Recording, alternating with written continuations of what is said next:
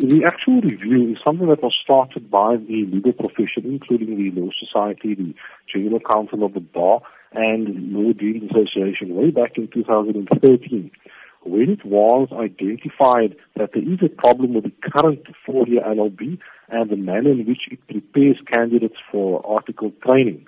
We had a summit in 2013, and this current review of the various tertiary institutions arises from that. At this stage of the review, the Commission on Higher Education is saying that it is not going to include the legal profession in that review in discussing the merits of the reports and the accreditation of the various institutions, and we're saying that is wrong.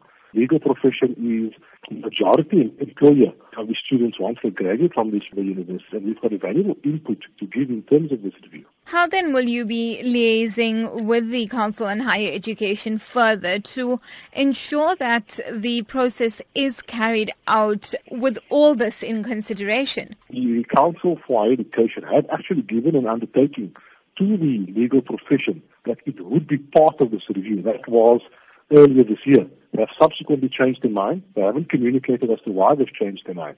The Law Society has written a letter almost a month ago to the Council on Higher Education, subsequent to them making that decision, questioning that decision, and providing detailed reasons as to why the profession should be consulted. We haven't received any feedback on that letter yet. So we will obviously follow up on that. There's great concern about how this review is being carried out, especially from students who have already enrolled at these four institutions, and of course parents as well. How would you address their concerns? It's difficult for the Law Society to comment on this stage. What is now required of that institution to regain that accreditation? We are completely in the dark as to that process currently, so we can't make a comment in order to assist the students. This is one of the main reasons we're calling upon the Commission for Higher Education to consult with us, to explain exactly why these institutions had their accreditation taken away and what they need to do in order to regain that accreditation. It is important for all stakeholders within the legal professions to have an input. It is only accumulatively that we'll be able to agree upon a sustainable LLB degree that will be beneficial to the general populace of South Africa going forward.